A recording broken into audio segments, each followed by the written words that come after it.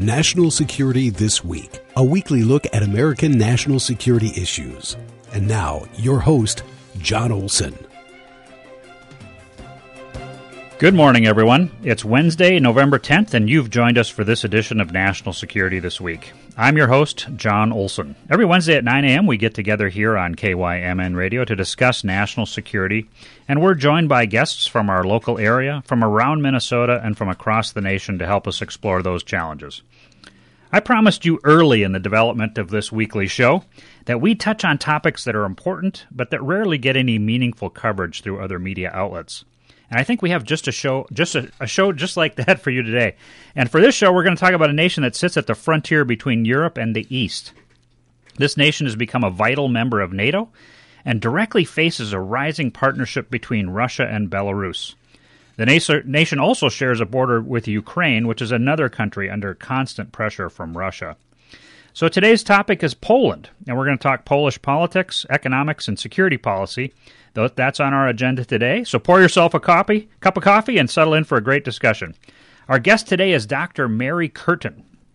Dr. Curtin, a Minnesota native, joined the Humphrey School of Public Affairs at the University of Minnesota as diplomat in residence in 2013, after a 25-year career as a Department of State Foreign Service officer.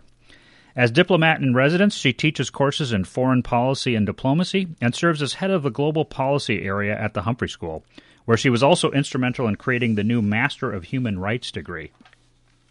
During her foreign service career, Dr. Curtin served at the U.S. mission to the EU in Brussels, as political counselor in Warsaw, Poland, and at missions in Tunisia, Mali, and Chile, as well as in Washington, D.C. She has expertise in European affairs, Middle East policy, human rights, democratization, and non-proliferation. She was also a member of the U.S. delegation to the 1995 UN Conference on Women. Dr. Mary Curtin earned a B.A. from the University of Notre Dame and a doctorate in history from Columbia University, writing her dissertation on Hubert H. Humphrey and the politics of the Cold War from 1943 to 54. She also earned an additional master's degree in security studies from the U.S. Army War College in 2003. And Dr. Curtin speaks French, Polish, and Spanish. Dr. Mary Curtin, welcome to National Security This Week. Thank you, John. I'm happy to be here. And where are you at this morning? You and I are on Zoom, but where are you at this morning? So I'm at my home in Minneapolis, and am hoping that my research assistant, my little poodle, doesn't have anything to say during the show. Well, we love dogs here at the station, so if we hear a little barking, we know that maybe a squirrel showed up outside the window. So, Dr. Curtin, let's kick off our discussion today by covering a little bit of your career path. You're from Minnesota. What was your path in service to America in the Department of State? I mean, how'd you get into that career path? So, I joined the Foreign Service after I finished my PhD. And like a lot of people, had a lot of different ideas during my 20s about, what I wanted to do in my career. I originally heard of the Foreign Service at a high school career night. And, I like to remind people that those sparks that you put into young people's heads sometimes can be really important. I was interested in political history and history of foreign policy, but gradually became more interested in being part of the foreign policy process making. I also really wanted the opportunity to live in and not just visit other countries. And so rather than pursue an academic career as I finished my PhD, I decided to take the Foreign Service test and was lucky enough to become a member of the Foreign Service in 1986. And that process of taking the exam and going through all of the interviews, how long did that take? Do you recall? Well, one thing that has not changed is that it can be a very long process. In my case, it was close to 2 years, taking the test, going for follow-up oral interviews several months later, passing that, going through long security clearances, and then being on a register that really depends on the budget and the hiring numbers that the State Department has. So it was close to 2 years before I went in, which sometimes is still true today. Yeah, and that's hard because a lot of people who are seeking career paths like this, they don't have often 2 years of just time to sit back and wait for a decision from the federal government, do they? Right. No, they don't. And I was like a lot of people, obviously, I was pursuing a lot of other job Yep. opportunities, including working at the Congressional Research Service and doing some other things, and making other career plans in Yep. case that Foreign Service job didn't work out. Yeah. So your career at the State Department afforded you clearly some additional education, including in languages and security studies, whatnot. Mm-hmm. How important is that training for career national security professionals to prepare them for service in countries and regions around the world? So that's a great question. The education that people get all the way through school and then in college or in graduate degree programs is really important.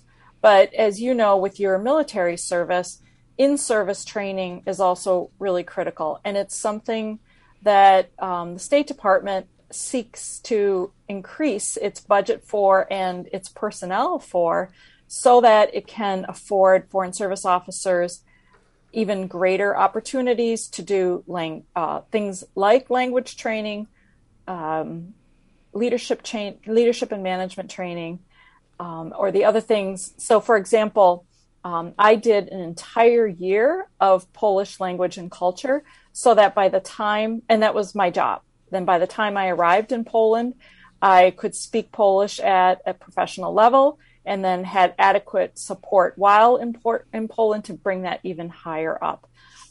People who do things like manage embassies or manage our consular sections have even greater training requirements because of the legal and administrative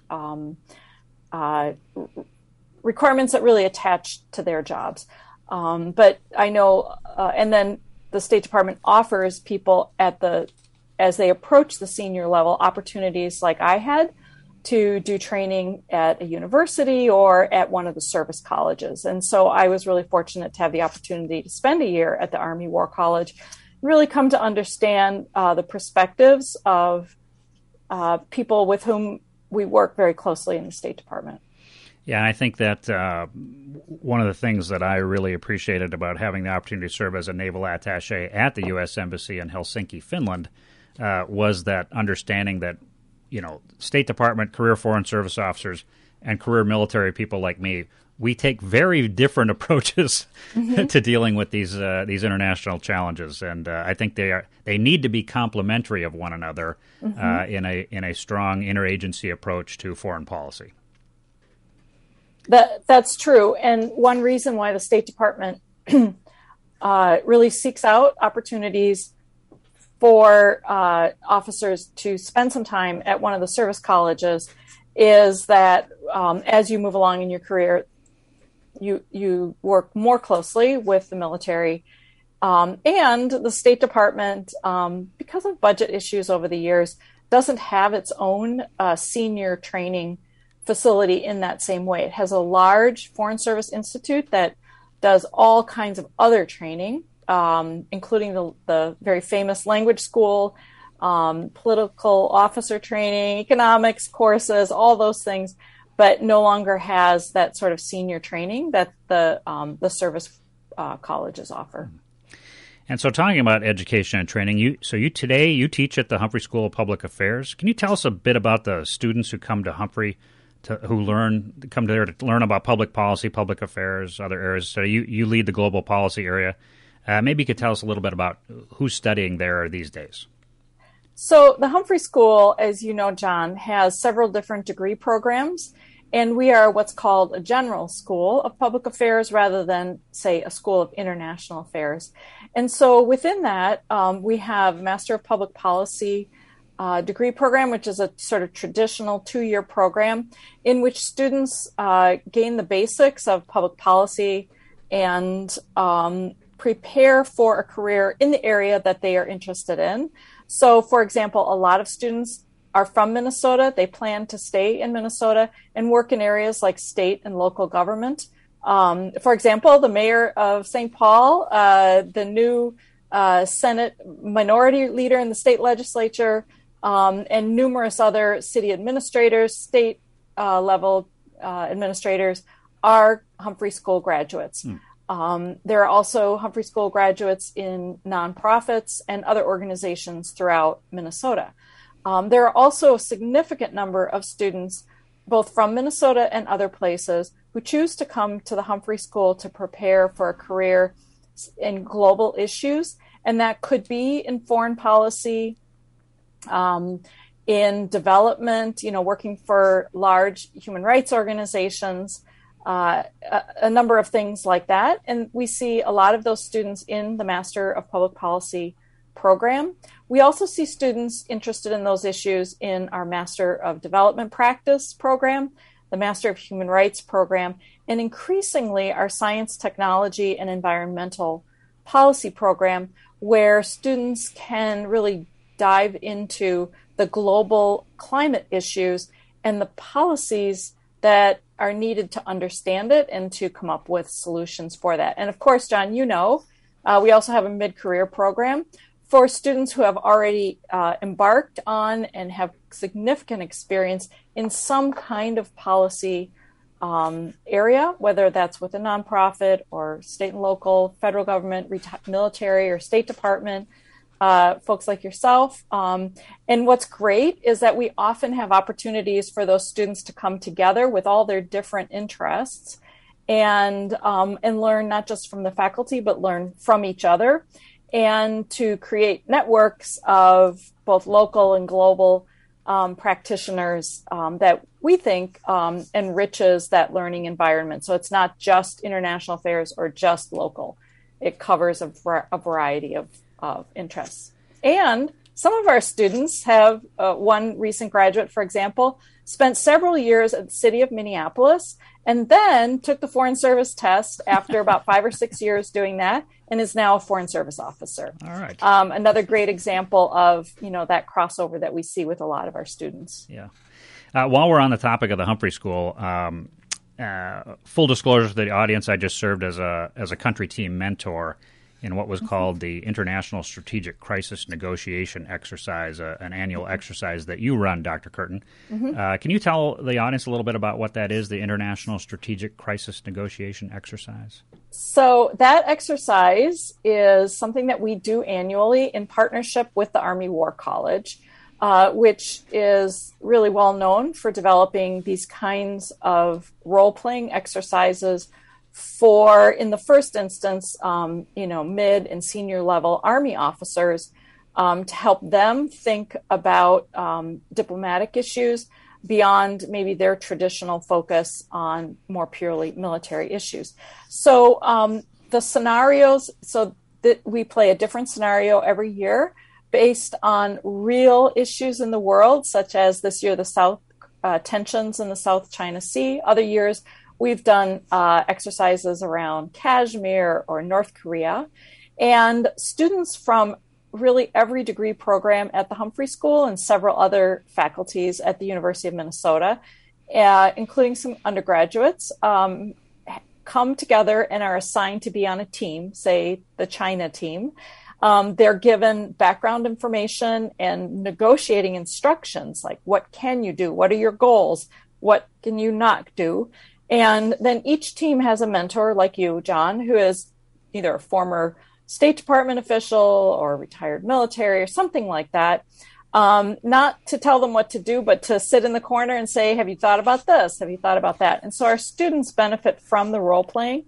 They learn a lot about how difficult it is in multilateral settings for countries to come to agreement, because each country, for example, in this exercise, the Philippines and Malaysia and Indonesia are all, concerned about what China is doing, but it's also difficult for them to come together and make agreement. And the students really learn that and really benefit from the expertise that we bring into the exercise. Yeah, it sort of gives them a flavor of the complexity of how the real world works, which I think is good. Yeah. So for our audience, you're listening to KYMN Radio, AM 1080 and FM 95.1. This is National Security This Week, and I'm your host, Jon Olson. Our guest today is Dr. Mary Curtin, who serves as diplomat in residence at the Humphrey School of Public Affairs, and we're focusing on Poland today. So Dr. Curtin, let's go ahead and shift over to our main topic today, Great. Poland. When did you serve in Poland? I know you were the political officer there. So, or political counselor. What role did you have on the country team in that assignment? Maybe what other State Department assignments did you have that put you in contact with Polish officials? So I was in Poland at a really interesting time. I was there from 2004 until 2008. Subsequently, then, after Poland, I went to the European Union mission. So I was in Brussels at the U.S. mission to the European Union, where I also worked closely with Polish diplomats because of the very engaged role with the EU that Poland had at that time. So, John, I was there not too long after Poland had become a member of NATO. And literally, I arrived weeks after it became a full member of the EU. And so it was a really interesting time for Poland and for U.S.-Polish relations. I was also there during the time of the so-called Orange Revolution in Ukraine, in which Polish officials were deeply engaged, and during my time both in Poland and Brussels, the constantly recurring crises in Belarus erupted and calmed down. And I arrived in Brussels right when Russia invaded Georgia. On all those issues, Poland saw itself as a partner with the United States, the EU, NATO, for its own security and for the security of your other European states.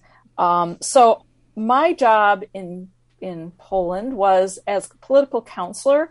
What that means is that I was the head of the political section there. And because of our strong relationship with Poland, we had a pretty large political section.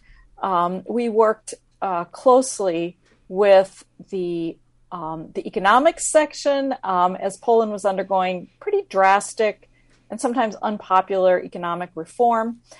We worked very closely with the Defense Attaché's office and the Office of Military Cooperation.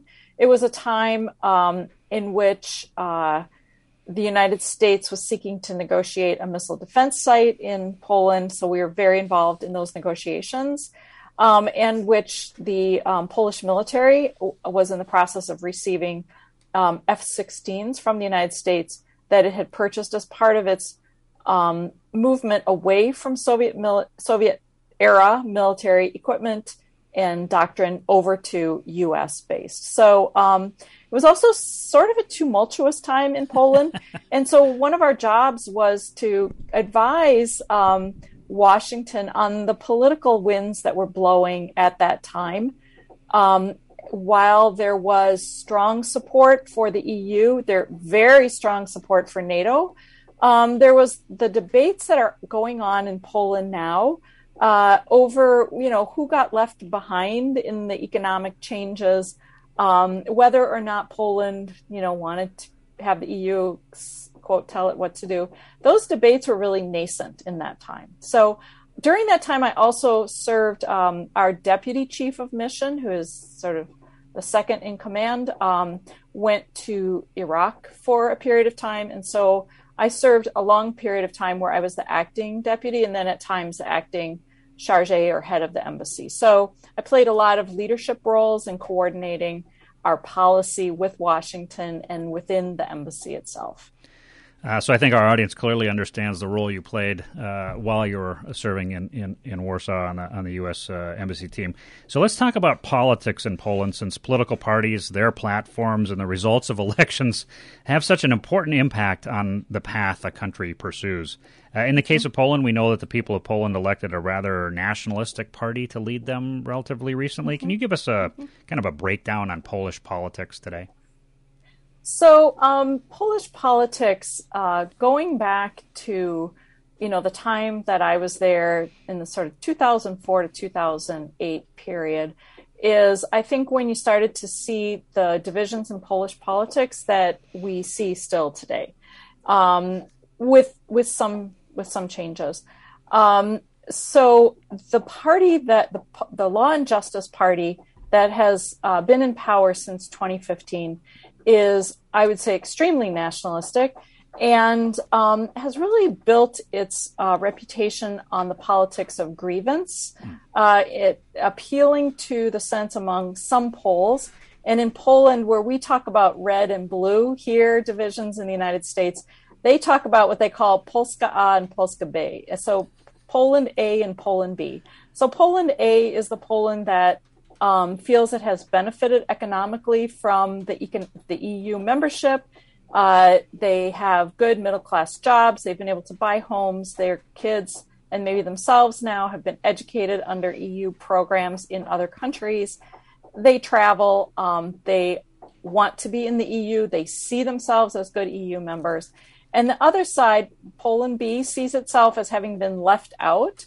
The party that's in power now has built its reputation also on some very significant false narratives about Polish history, and in particular about the really tragic death of the former president, who was the twin brother of the leader of Law and Justice, and a number of senior Polish officials when they were en route to a commemoration of the Curtin forest massacre in Russia. And that narrative, that false narrative that party has built up, has been sort of what they have stoked their attack on institutions with.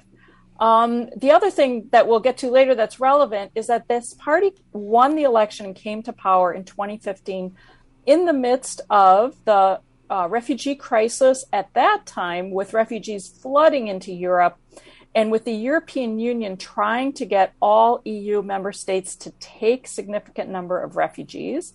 And that party used that issue very much to its advantage. But that doesn't represent all Poles. And the other main political party, which led Poland for 10 years, from 2005 till 2015, is the party that sees itself as the modern force, the party that sees membership in EU as security for Poland, and who appeals to those Poles who probably have done better. So it's not just urban-rural, but there are some similarities to the splits in the U.S.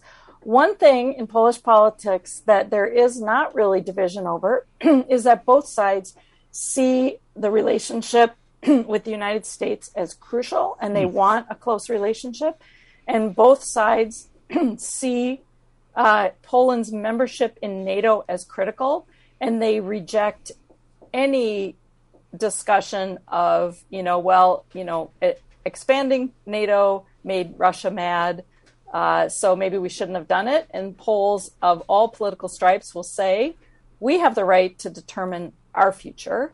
So it's an interesting point of agreement amongst almost every political stripe in Poland. Well, that sets a good foundation for what I'd like to bring up next, and that's the Polish economy. Where does Poland stand today with regard to the economy? I mean, have they weathered COVID-19 well? I know the Polish economy was growing rapidly for a long time. Construction was booming. Science and tech fields were expanding rapidly. They do rely heavily on coal for electricity production. And I know that one of the conflicts with the EU right now is that they've been directed to shut down a coal mine near the German border. They do have excellent education and excellent health care. How does their position on the eastern frontier of Europe impact their economy? And how does their reliance on coal impact the need to address climate change, especially as part of the EU's moves to be aggressive on that issue? Yeah, so a couple of things. Poland's economy, came out. I think you could say there's sort of two sides to that. And it relates to the political issue. So as Poland came out of the communist era, it went through a rapid privatization and, deregulation. And that involved a certain amount of corruption and cronyism that is, again, part of the grievances of Poles who feel they were left behind. Yes. Especially to see some of the communist era people sort of transition quickly into being capitalist and doing quite well for themselves. But that said, I think there's also a lot of agreement that the size of Poland, the size of its workforce. Its already high and now even better education system meant that, and the process of becoming an EU member meant that Poland was a great place for foreign investors to bring, manufacturing and other kinds of things. And because of the educational system and the high level of university education, especially in the scientific and technical fields, and then increasingly over the years, the growing English language capacity of those educated people, really meant that Poland was well positioned to then keep that university, so you have a strong economy, you can continue to invest in your universities and your healthcare. And so, for example, Poland used to be thought of as, a poor country, and there are parts of Poland that are still quite poor, but it has really moved ahead. And I think it's weathered the COVID crisis. I mean, I think we're all still figuring out who has weathered and who hasn't weathered COVID. Yeah. But like I said, it has been an uneven economic growth, and that has an impact on politics. So one thing I know a lot of people ask about, does the United States provide economic assistance to Poland? And once it began its process of finalizing its entry into the EU, then the U.S., as with all EU member states, then terminated that economic development because Poland was doing so well that it no longer qualified, and because it receives massive amounts of assistance from the EU, which is kind of ironic that the current government is so anti-EU in its rhetoric. Poland is still a beneficiary of those massive EU development funds that go to the less wealthy countries. So at this point, we've sort of hit a nexus between the politics and the economic issues and the haves and the have-nots, perception or reality.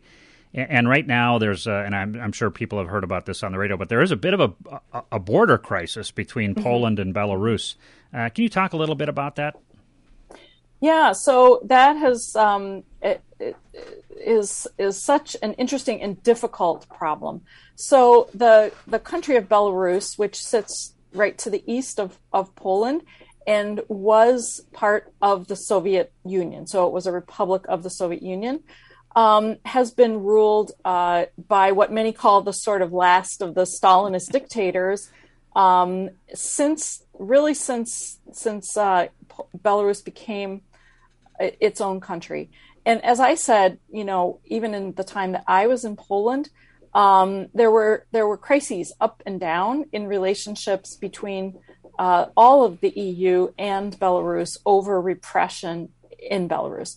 So, and Lukashenko, the president of Belarus, has, I would say, something of a strange relationship also with Vladimir Putin. He does not want to be, he wants to be his own guy, right? Yeah. And so he wants to be a big fish in his little pond of Belarus. Occasionally over the years, there's talk of Belarus rejoining Russia, but he resists that kind of integration with Russia. But he works very closely with Russia as with regard to relations with the EU. So when there were demonstrations about Belarus last summer over the elections, which were rigged, and arrests of opposition figures, then the EU imposed a number of sanctions on Belarus, more than even had been there before. And it appears that Putin and Lukashenko are working together to build on the internal divisions already existing in the EU by really creating a crisis, first on the border of Lithuania and now even in greater numbers on the border of Poland. And what it appears from all reports are that Russia is assisting Belarus with really recruiting refugees who are in desperate straits. These are people who are in desperate situations, whether they're from Iraq or Syria, other places, and bringing them to Belarus and pushing them toward the border, now with Poland, first with Lithuania. So you have really desperate, among the most desperate people in the world, being instrumentalized by Belarus against the EU. So what it appears Belarus, Lukashenko and Putin's goal is working, because Poland has refused any assistance from the European frontier agency called Frontex. And they don't want to get into a conversation in which Germany, for example, tells them that they need to let refugees in. As I said before, this party came to power, won the elections in 2015, based on a real zero acceptance of refugees from the Middle East and Afghanistan. So this came at a time when the EU already is looking at the Polish government's attacks on democratic institutions, whether that's the courts or the free press. So there already was serious fractures in the relationship between the EU and Poland. And now, Lukashenko is instrumentalizing these refugees to create another crisis on Poland's border. Yeah. And it's hard to see where this will go. We will see. So I have to admit that there's so much to cover here. But very quickly for our audience, you're listening to KYMN Radio, AM 1080 and FM 95.1. This is National Security This Week, and I'm your host, Jon Olson. Our guest today is Dr. Mary Curtin, who serves as diplomat in residence at the Humphrey School of Public Affairs, and we're discussing Poland today. So, Dr. Curtin, let's move on to a security discussion. Historically, Poland has been the nation that gets trampled underfoot by armies invading from the west and armies invading from the east. Napoleon comes to mind, as does Germany in both World Wars and the Soviet Union in World War II. Today, the Poles are organized along with the Baltic nations of Lithuania, Latvia, and Estonia as the northeastern flank of NATO, sort of keeping watch or just observing the actions of a resurgent Russia. And that includes Belarus, frankly, because there's a strong partnership now between Belarus and Russia. Can you tell us a little bit about Poland's defense policies? Let's start there, and maybe we can do some follow-up questions from that. Sure. So, as I said, Poland was one of the countries when the Soviet Union broke up and the Warsaw Pact fell apart. Poland was, along with the Baltic states, I would say, one of the most significant countries to advocate for an expansion of NATO in partnership and alongside an expansion of the EU. So those things went hand in hand, so that they would be fully integrated into not just the economic, but also the defense system of the European states that are members of NATO. And Poland, in a way, when you talk about, how Poland has been at times the country that both Russia, the Soviet Union, Germany, others trample through in order to achieve other goals. It has been occupied, divided, and what one of Poland's security goals is not to be that country anymore, to be a fully functioning member of Europe. And for a long time, there was fairly strong consensus that EU membership and NATO membership were, for Poland, two sides of the same coin, that you create full integration with all of the European mechanisms, including European economies, and you integrate fully into the NATO system of defense. And so Poland has, since it joined, since the expansion of NATO eastward began, Poland has been a strong supporter of the idea that its security comes from its own defense structure and its membership in NATO. So, as I described before, from the early 2000s, Poland did a couple of things. One, it has always had a robust political and military presence and engagement at NATO. It participated significantly in the NATO presence, including combat troops in Afghanistan. And it did so explicitly because it wanted to demonstrate that it was a good NATO member. As part of that, Poland also completely retooled its military from a Soviet-era military structure to one that, well, first of all, has strong civilian leadership, that trains and makes sure it has the equipment to be interoperable with other NATO member states. But I would also say probably that there is a part of Poland that also wants to make sure it has a very strong military so that it can, if necessary, defend itself, even before or without assistance. The experience of 1939, when it feels that when it was not defended by other countries, is something that many Poles still talk about. And I think it informs the thinking that they need a strong military structure. But I would say that most Poles see that it's sort of all of a package. You know, being a good NATO member, participating in all of the discussions, and then rebuilding that military. So, of course, a really important part of that is the relationship with the United States, including military equipment that it gets from the United States, and training with the United States. And as you may know, there is now a rotational presence. So we don't have the kind of big bases that you see in Germany, but there is a rotational presence of U.S. troops. I think I saw it's around 6,000 troops in Poland at any given time. And the Poles, I would say most Poles are very happy to have that presence there. Yeah, Mary, we're going to run into a little bit of a technical issue here. I'm going to have to ask you if we can both restart our Zoom link. Okay. And we'll get that fixed before next week for our next session next week. But let's restart our Zoom link, and then we'll come right back up on the air if that's okay. Great. Okay, good. It'll just take two seconds, folks. Just stand by for a second.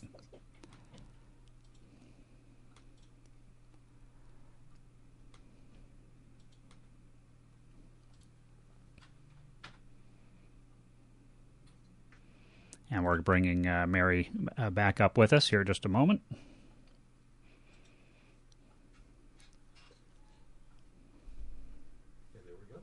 And we're back up. And Mary, you can hear me?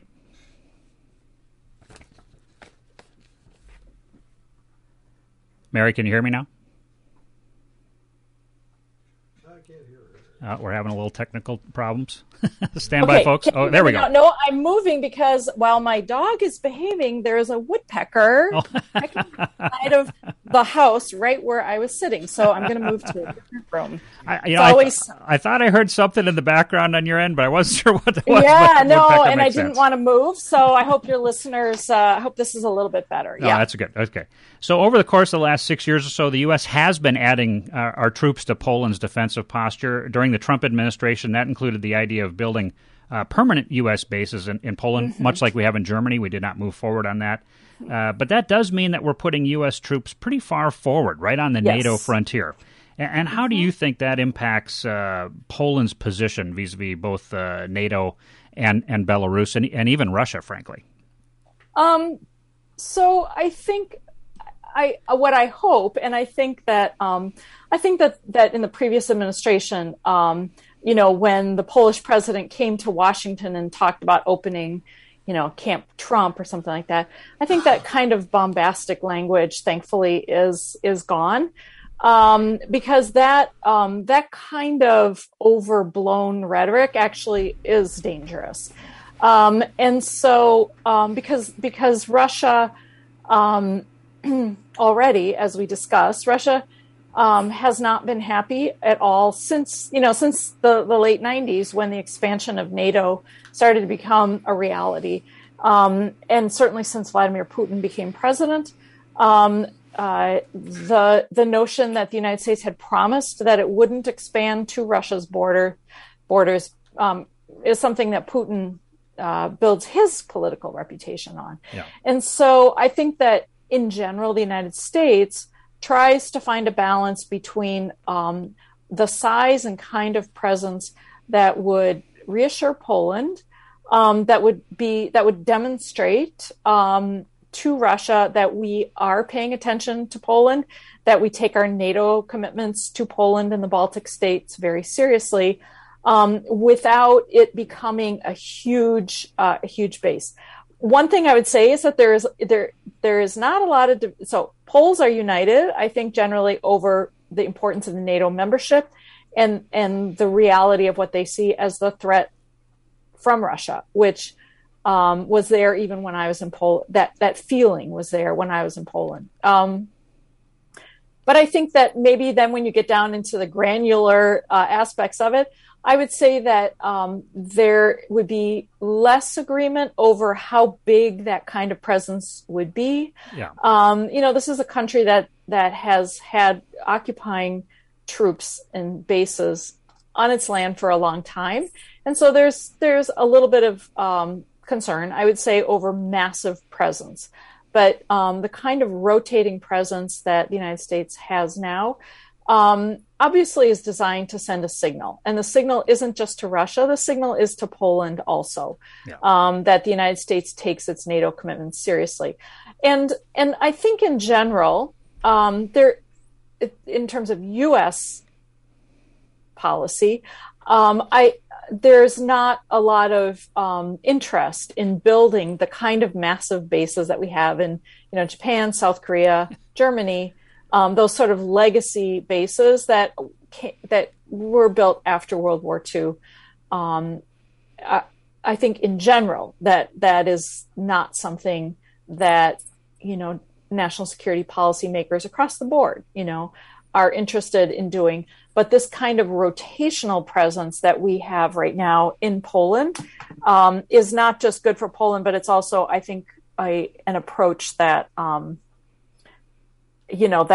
that fits in with broader national security policy. Yeah. So that approach is well coordinated with NATO, and it's related to things like flyovers for the Baltic states that don't have that kind of capacity. So it's a pretty well coordinated approach to demonstrating to our allies that we're serious and demonstrating to Russia that, that we are also serious. Yeah. So let me hit you with the big question now. So Poland sits on that border with Belarus. So Belarus is between, well, in theory, Poland and the main part of Russia, and then you have Ukraine as well. There's a pretty long border there for Poland. But Poland does actually sit right next to Russia with the Oblast of Kaliningrad. And that small oblast is just on the northern side of Poland, right on the Baltic Sea. It's Russian territory, heavily armed, a lot of Russian military there. Yeah. Russia takes full advantage of the strategic positioning of Kaliningrad to threaten or deter, depending upon your point of view, the NATO alliance and the European Union, frankly. How does Poland view Kaliningrad from a defense policy perspective? Is that just a place where you whistle while you walk past it, sort of like a cemetery late at night? Or are the Poles deeply concerned about Kaliningrad? I think that the Poles have been deeply concerned about Kaliningrad for a long time. Russia has been stationing various short, medium-range missiles, things like that, going back, again, to the early 2000s. So I think, actually, I would say a lot of Polish policymakers view it a little bit in both ways, that it is both an annoyance and something that they don't want to talk too much about because it is Russian sovereign territory, and they don't want to get into a discussion about who can do what on their own sovereign territory, right? So if Poland tells Russia, you can't do this, then Russia could tell Poland, well, you can't have American troops there. So I would say that Poland has for a long time kept a very close eye, along with NATO allies, on what exactly Russia has positioned in Kaliningrad militarily, without making a big deal about it. And then, also there's this sort of strange, as you said, it relates also to the EU. So Kaliningrad was old East Prussia, right, and just the anomalies of the Soviet Union, the breakup of the Soviet Union, left that little piece of Russia on the other side of the Baltics when the Soviet Union broke up and the Baltic states declared their independence. And so it gives Russia access to the Baltic Sea, but not directly. It has to go through some other country to get there. There's a fair amount of economic activity. For example, if you go to the lake resorts in northern Poland, you will often see Russians visiting who come from Kaliningrad, and they like so. So I would say that there has been this sort of uneasy calm around Kaliningrad, that where it doesn't get put on the front pages, but where everybody's watching it. So they're not just whistling past the graveyard. They are actively keeping an eye, and I'm sure in the U.S. as well. So sort of a let sleeping dogs lie kind of a thing. Yeah, that's probably pretty smart. So what else should people know about Poland? Maybe, we talked a little bit about politics, the economy, a little bit about defense policy. You've mentioned a little bit about the people. What else should they know about Poland today? I think you touched on a little bit of some of the political things that are happening and the impact for both the EU relationships and frankly, the relationships between the U.S. and Russia over Polish relations. So I'll give you the floor, maybe give you a few minutes here to just tell us what else we need to know about Poland. Great. So, I think that it's important for Americans to understand that I think, and a lot of people whose opinion I respect, think that Poland is really at a turning point. There are many Poles who treasure the democracy that they have. They treasure being a sort of normal country that's deeply integrated into the EU and see themselves as Europeans. That is what they wanted. They don't want to be a quote buffer state. They want to be Europeans, and they want to be part of that. And they want to. They're very proud, very, very proud of their history and of who they are, and see themselves as, what they are, a large country that sits in a strategic position, that can and should be a significant player in European institutions, including the EU and NATO, both. But I think those people feel that the current government is in an effort to stay in power, really undermining the democratic institutions that they worked so hard to build, and undermining Poland's position within the EU. And so I think that there's a lot of very well-placed concern about which path Poland will take. And I think that anyone who looks at Poland should remember that when you read about, say, the government, that doesn't represent all of Polish thinking. And that it'll be interesting to see how this goes forward. Well, elections have consequences, and we'll see what the next elections have. Give Poland. So, Dr. Curtin, we've come to the end of another edition of National Security This Week. Thank you so much for joining us today to talk about Poland and a little bit about your career path as a Foreign Service officer.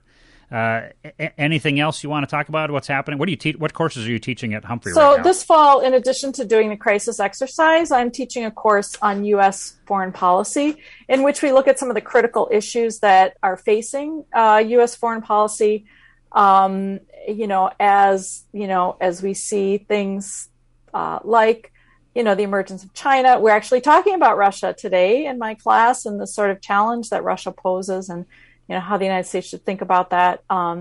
We look at assistance programs and, the question of militarization of foreign policy. So it's a really interesting and broad-ranging course. So But thank you so much for having me on. And I hope that your listeners learned a little something about Poland and about U.S. relations with Poland. Well, I know I did. All right, folks, that closes this week's edition of National Security This Week. We're on KYMN Radio, AM 1080 and FM 95.1. I'm your host, Jon Olson. Thank you for joining us today. Look forward to sharing time with you again next Wednesday morning at 9 a.m.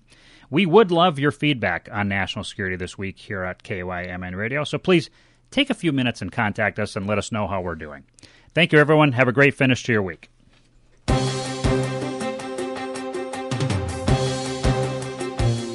You've been listening to National Security This Week, a weekly show looking into issues of American national security with the host, Jon Olson.